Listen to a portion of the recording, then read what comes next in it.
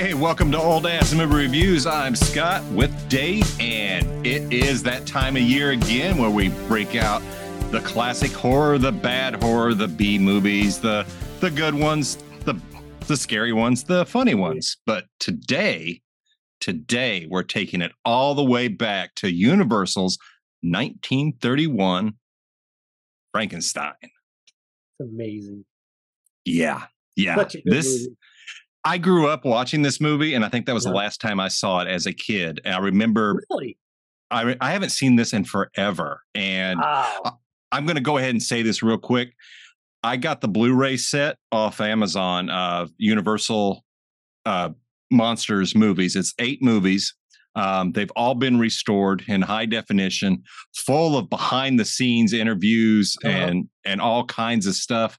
This is a brilliant transfer. It's like, wow, I'm watching a movie that's almost 100 years old and it's crystal clear, and it's just it looks amazing. So that is definitely worth a look if you are a connoisseur of classic cinema. So yeah, dude, I like this movie, but it also makes me regret the fact I've never read the book. Yeah, this is nothing like the book, man. That's my understanding. Take this movie, and the only thing that's in common with the book is the name Frankenstein. Yeah. That's really about it. And some crazy guy created a monster. That's it. Those are like the only two things that really are kind of in sync with each other. Yeah. I noticed I like this movie. I've always liked this movie. I've always loved this movie as a kid. The miniatures in this are freaking beyond fantastic, especially for 1931. But what I noticed the other night when I was watching this, for really the first time, because because we are doing this podcast, I was really looking at stuff like the backgrounds, the foregrounds, costumes. And it's funny that because I'm looking at the costumes, I just noticed that there's a note in here, and that's why I was chuckling at one point, that in the notes, there's, according to the DVD commentary for this film, director James Wall intended this film to take place in an alternate universe and therefore freely mixed 19th century and 1930s technology, hair, and fashions. Now, as a little kid growing up, and as a young adult watching this, I always thought, I always thought it was weird. Like, this is a 19th century story. It's being told almost like a 19th century story. Like a lot of the tech is out of place, even for the 30s.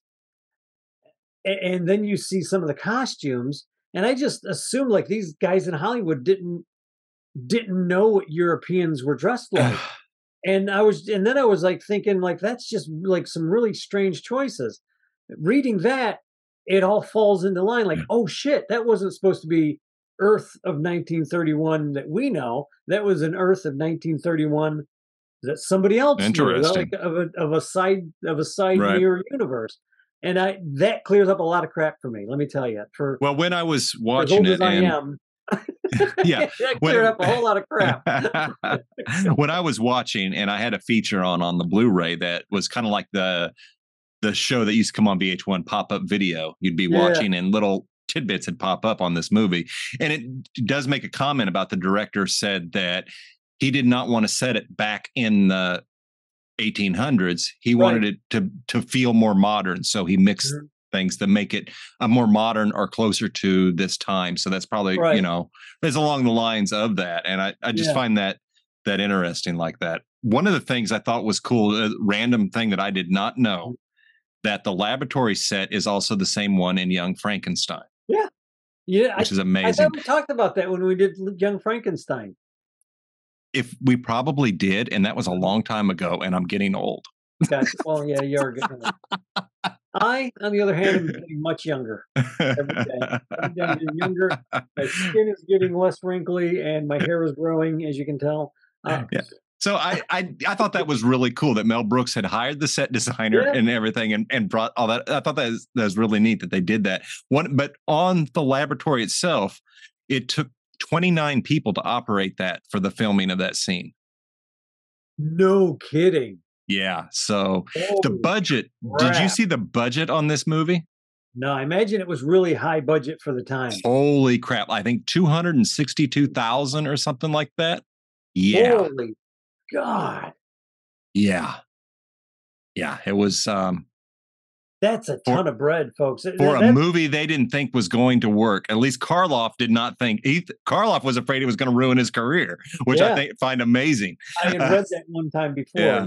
they mentioned it. And then later on, he says the monster was the best friend I ever had. Yes. That Yes. basically created Karloff.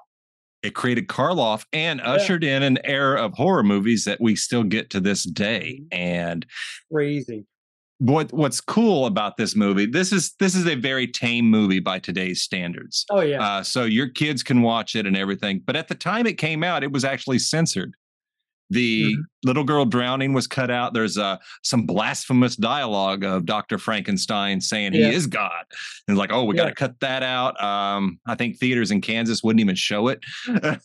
I have read, and I don't know how true this is, but I imagine it could be true, that in some theaters, when the monster comes out of the shadows and Karloff turns, see him for the first time, that women fainted. I believe it because I was talking about that. No, that's something that did pop up on there, was that people had fainted. But when I think about it, it's like, oh, this is ridiculous. This thing is so tame. It is to us because of what we grew up with. But cinema, not everybody was. Yes, there was movies. They were silent. The sound was coming in now, and there weren't horror movies. There wasn't anything like this. No. So to see that on screen, and it was taking the amount of makeup that Karloff was put under. It was like 6 hours a day. It weighed 50 pounds, his whole getup. So oh my God. I knew it was heavy. I didn't realize it was that heavy. Yeah, the director worked that poor man to death. He actually had to get executives involved to get him down to a 12-hour workday because they were overworking everybody on that set. This is before the unions, I guess. Yeah, so, yeah, obviously. So, but yeah, it's they also, I don't know where I was going with this, but we'd talked about it being censored, and of course now all of that stuff is back in there. Yeah. But some changes to the movie from the screenplay that I read about while I was watching this was originally Dr. Frankenstein died. So, but they wanted a happy ending and put that in there. And I thought that ending felt so tacked on with him being alive instead of dying from the windmill. You say that, and now I'm having a Mandela effect. Uh-oh. Because as a kid, I seem to recall him dying in that. Like watching it on Sir Graves Ghastly and the Late Late Show, I always thought he died. Recall him dying with the monster. Wow, that's weird. I haven't thought about that in years. But yeah, because I was watching it the other night, and when he's alive, I'm like, I sure hope he's alive. And then when he's alive, I was like, that doesn't seem right, though. Like, no. I wonder if I saw like one of the old clips, like if they were still renting out the old original cuts to the. It probably was. It probably was. 7 horror movies and stuff. That's crazy. The little girl drowning. Now you said they censored that. Was that him throwing her in the water, or was there an extended scene where they're showing her splashing around? And well, see, that's just it, because what I watched has the scene is like that's what they cut out, but I think it was just her splashing. And it was just so horrific, and they really don't even show that. Yeah, and it's still horrific. Yeah, but he doesn't mean to. I mean, literally the character turns around and starts looking around for help. Yeah, and I also had one of the things that came up, the whole thing of mixing up the brains. That was an add-on to the story, because that's not how Mary Shelley had written that. No. And I think this is why I want to read Shelley's book, the original, of course, is because it sounds like she was trying to find a way to make the monster for the audience to be sympathetic with the monster. Oh yeah, you were way more sympathetic in the book Good. with the monster than you are with the creator. But then the monster does something horrendous that you're like, okay, I can't be on your side anymore. And you're both monsters. Yeah. Had in the book and even in this movie, had Frankenstein treated it like better, you'd have been fine. I still think the Hunchback deserved exactly what he got. He did. Let's talk about that actor. Yeah. Wow. Renfield again. Yeah, right? Yeah, and he went on to do so many of these movies. Was Dracula after Dracula was after this? Dracula was 32? I think so. I think Dracula's 32. Okay, yeah. So they had Frankenstein, which kicked it off. Dracula, which was another masterpiece. Yes. The guy who played, I was looking at that guy and thinking, man, he looks familiar. I know I've seen him other stuff. Was the Dr. Van Helsing? About him being Renfield. I was like, oh shit. Yeah. Perfect. Yeah, that guy's a good actor. He played that little hunchback totally well. Yeah, now help me out here. Why did I always think the assistant's name was Igor? Is that because of Young Frankenstein? Not just that, but I think in Bride of Frankenstein, the hunchback. Maybe that's where I'm getting it. Because I was like, Fritz? Fritz? What is a Fritz? For me, the Bride of Frankenstein is better than this one. And for a couple of reasons, whenever you watch it, I'll be watching it really soon. Yeah, why don't we just roll into it? Great. Because I really do want to know your opinion on Bride of Frankenstein. I want to see it. Some people don't like it as much, and other people, are like, whatever. It's a 1932 or whatever year it came out. I think they did it almost like right away. Right, if I'm not mistaken. But it starts out with Mary Shelley telling the story. Oh, very cool. And then I just want you to see if you can find out who that actress was that plays Mary Shelley. Okay. All right. Pick up on it. But the guy who played Igor or Fritz, when he played, what's his name again? Renfield. Renfield, thank you. When he plays Renfield, and then you see him in this, you're like, holy cow. Like I knew who, like I seen him. I'm like, man, he looks familiar. Yeah. And then you see him as Renfield, and you're like, holy crap, this guy just could do anything. He played insane really well. Yeah, he did. He did really well. He did. The guy who plays Harry Frankenstein, because Victor is the brother or cousin or friend. And I was like, what the hell? Yeah, but there was some weird choices. It's things like that. But what I love about this movie,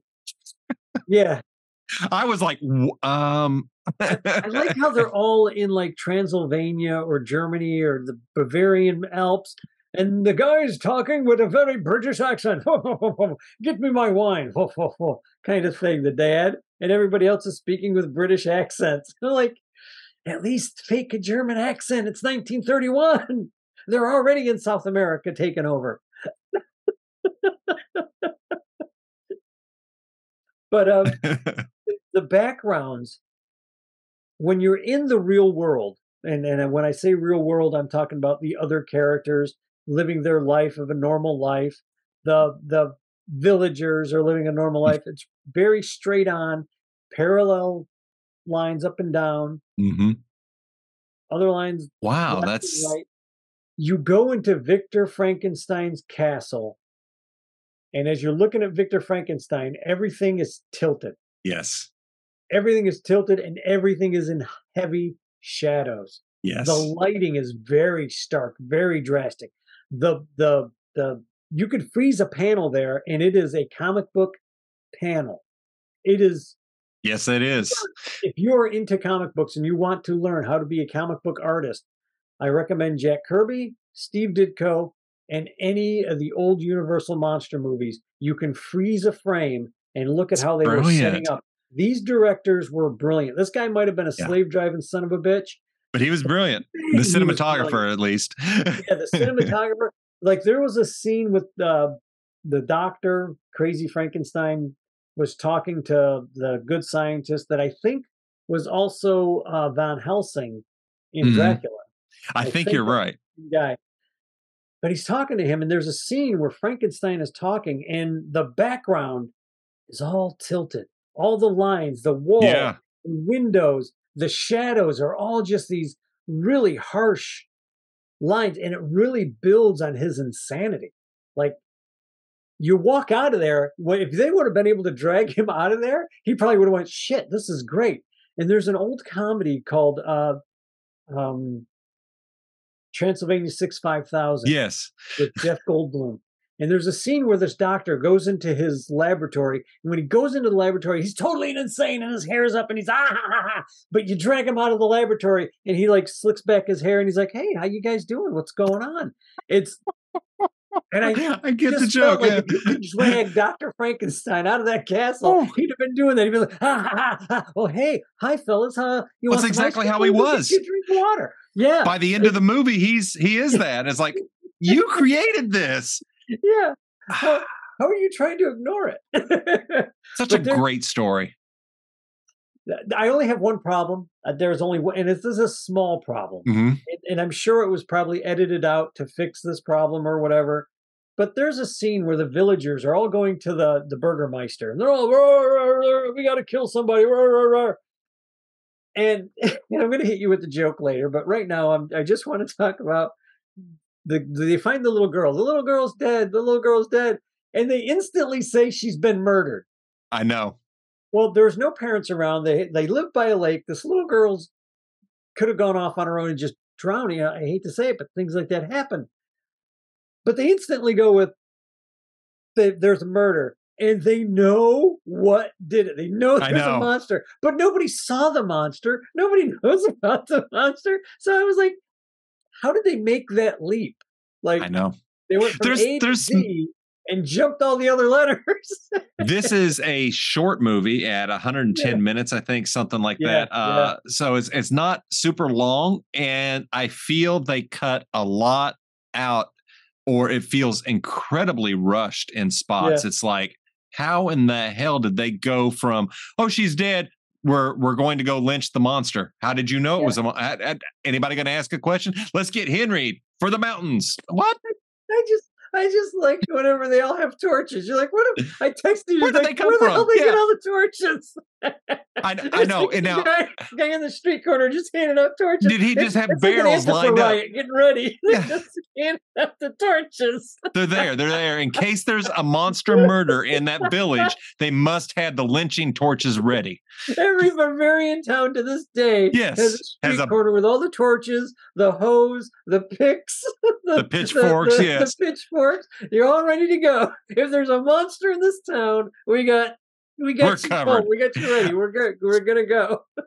And I never caught that as a child, but watching that was the first thing I noticed. Is like, man, y'all made a hell of a leap to go kill this thing. Last night was literally the first time I caught either of those. Like, how did you guys? What? Like, I was gonna rewind it and go, did I miss something? I'm like, no, I had. That's what I've seen 100 times. And then all of a sudden they just had the torches, and I just. That's when I texted you. I was like, where the hell did they get the torches?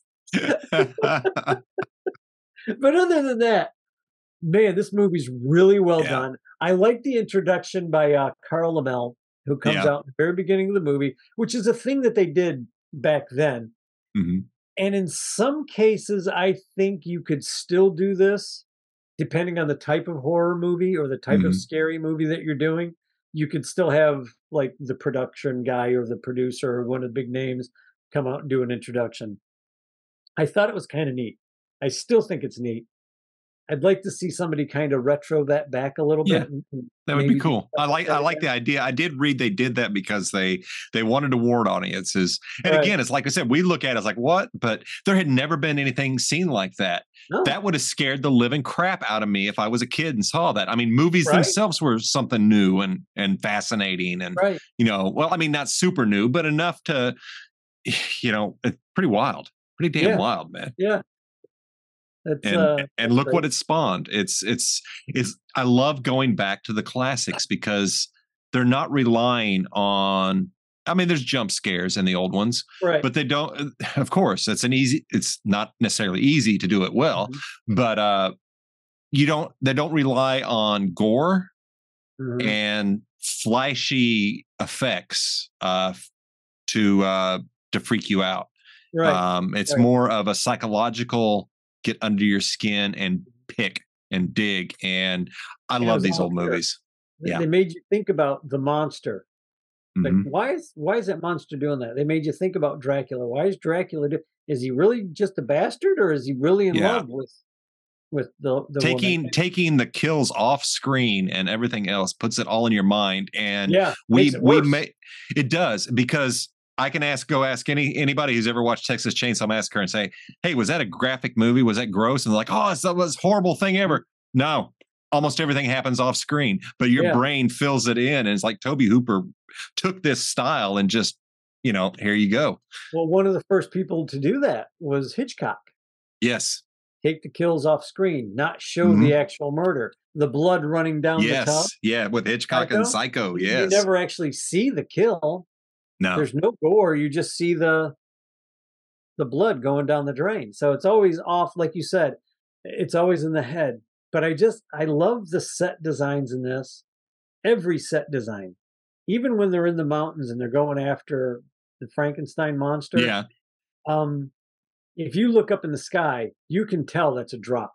You can tell it's a drop cloth. But it's well done. It's so well done. I'm looking at it and I'm like, you know what? If you tried to make that look perfect, let's say some jerk decided, hey, I'm gonna fix that because that's wrong, and they went in with computer animated, computer generated, and did a nice background and made it look perfect, it wouldn't look right. That would be way distracting. But that drop cloth was perfect. Practical works every time. Yep. It may not always look as flashy, but in 20 years, you'll still watch it, whereas the flashy CGI looks horrible. Usually looks aged a lot. Yeah. Very aged. Yeah. I want to go over something real quick. Yep. There was one little trivia. During production, there was some concern that the 7-year-old Marilyn Harris, who played Maria, the little girl thrown in the lake by the monster, would be overly frightened by the sight of Boris Karloff in costume and makeup when he came to shoot the scene. When the cast was assembled to travel to the location, Harris ran from her car directly up to Karloff, who was in full makeup and costume, took his hand and asked, "May I drive with you?" Delighted, and in typical Karloff fashion, he responded, "Would you, darling?" She then rode to the location with the monster. How sweet of a guy does Karloff have to be in reality to be full costume? This little girl's never seen him. She could sense that he was a good person. Yeah. But she knew who Boris Karloff was. She probably met him. Yeah. But whenever she's seen him, she just went up and, how sweet of a guy is that? That a kid instantly knows, like, this guy, I can trust this guy. He's a good guy. Yeah. Man, that just makes my heart go, look, today my heart grew 4 sizes too large. I want to, that's a great story. And she plays that so well. I think what we're seeing in her eyes is her. She's really fascinating. So that's what made her scene so real. I had to chuckle a little bit. And I don't know if Thomas Smith did this when we shot the movie Backwoods, but I have a scene when I'm in full monster makeup and I have flowers. And I was like, oh, wow, all this time, I just realized, I wish I would have known you pulled this from Frankenstein. Oh, no, that's great. Yeah. That's great. But it made me think of that. It's like, oh, wait, hey, damn. But Karloff, freaking amazing, dude. Isn't he? Just he leaves me speechless. I just watched him bring that creature to life. And say so much without saying a word. Yeah, with only a. That's all he did. Yeah, crazy. Phenomenal actor.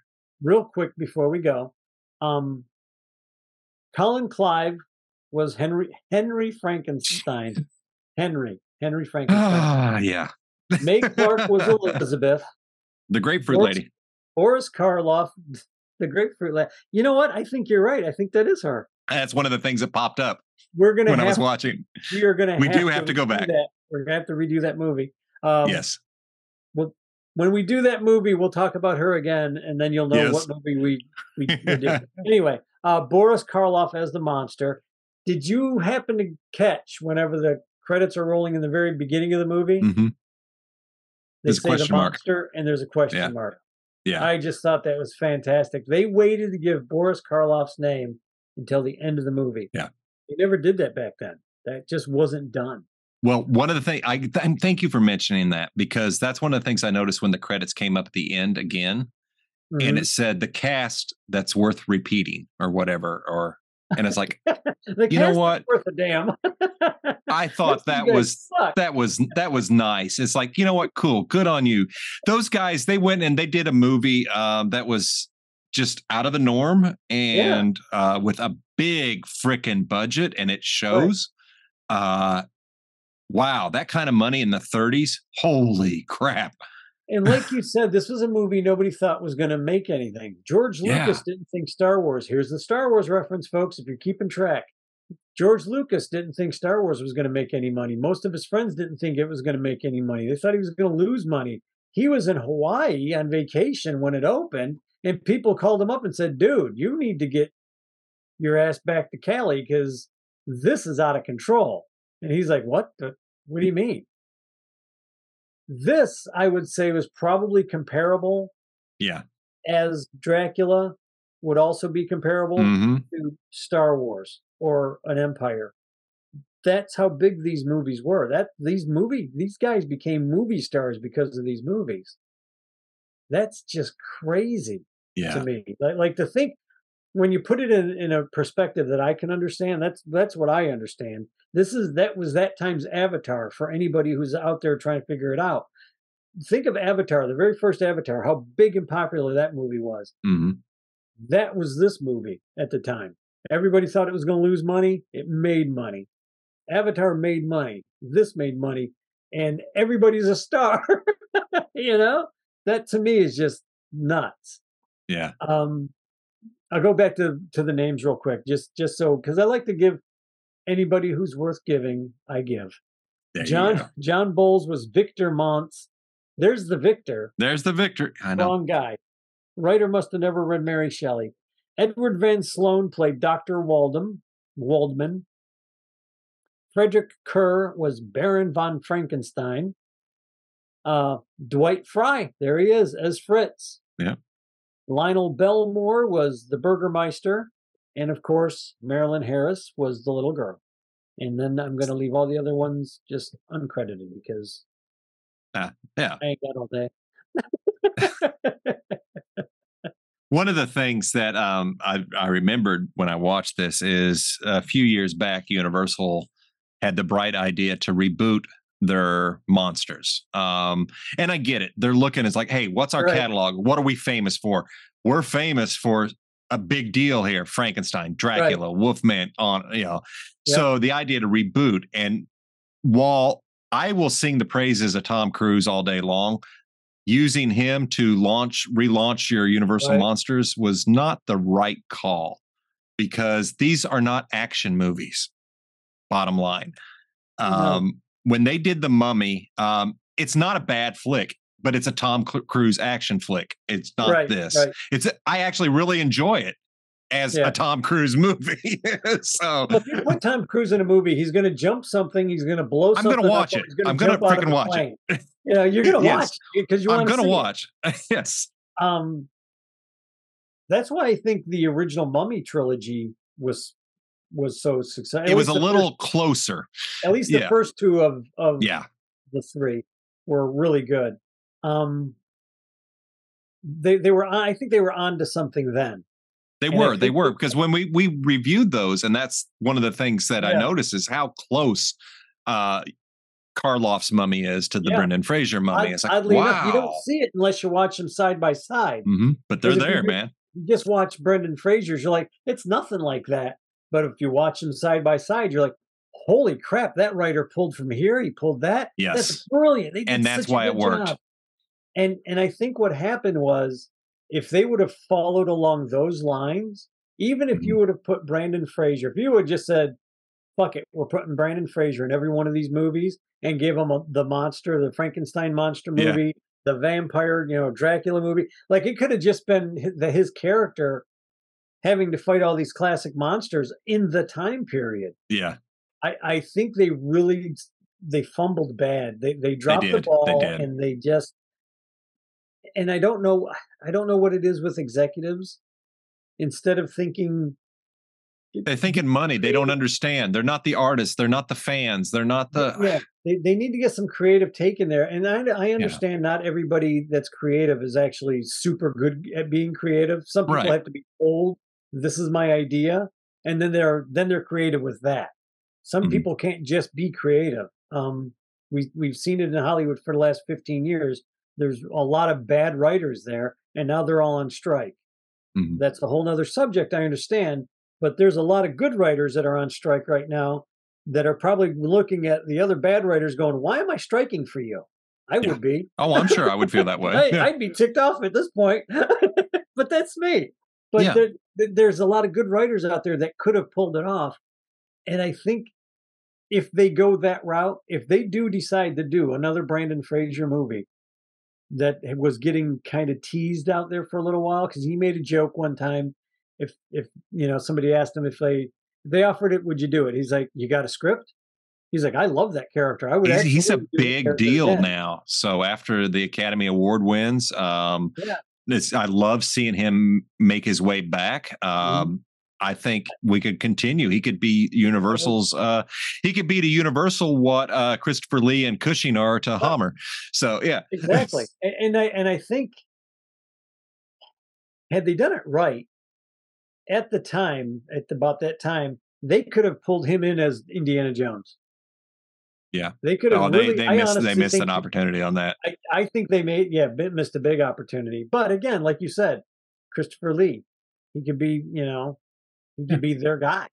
Yeah. And for him to be able to go fight all the different monsters or be put in a situation where he's helping somebody, like he's the Van Helsing of that. Oh, I'd see him as Van Helsing. Absolutely. And I'm not even calling him the Van Helsing, but like he could still play that character, Rick. Yeah. But be like the equivalent of a Van Helsing. Yeah, absolutely. I think that would, because, he's got all the knowledge. He's got the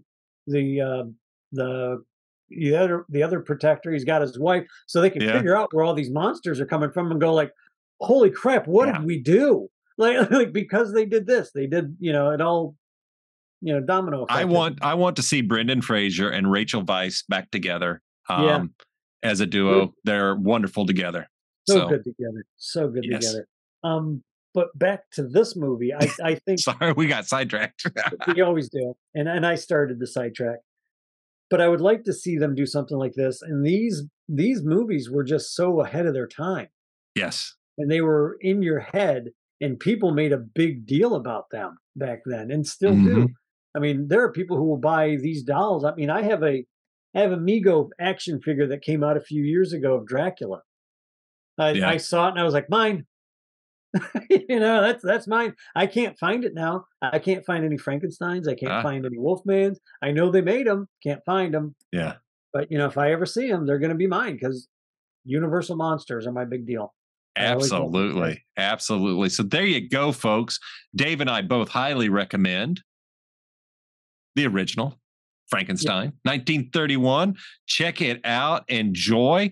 We're coming back with more Universal Monsters. So catch you next week. Thank you for watching. Yes. Don't forget to hit the like button, the subscribe button, the share button. Share us around. Pour us out. We don't care. We're easy to get along with. Easy like a Sunday morning. Okay. It helps. Sorry. It helps with the algorithm, supposedly. I don't know if there's any. Allegedly, some alien AI shit. Anyway. We've got a couple of videos that have hit like pretty big numbers. I mean, for us, big numbers. 7,000 for The Day the Earth Stood Still. And no idea why. 600 for The Beast. Yeah. I mean, 600, I think, is our next one for The Beast, or 700. Something like that, yeah. Something like that. Those are big numbers for us. I mean, we're just no idea what happened. Jamokes doing this for fun. We don't. If there was only 5 people watching, we'd still be doing it. Yeah, because we like to talk. Yeah. So, if you like us, And if you don't, still hit the like, the share, the subscribe, and check us out on YouTube, Rumble, Facebook, and anywhere you listen to your podcast. Catch you next week. Cheers,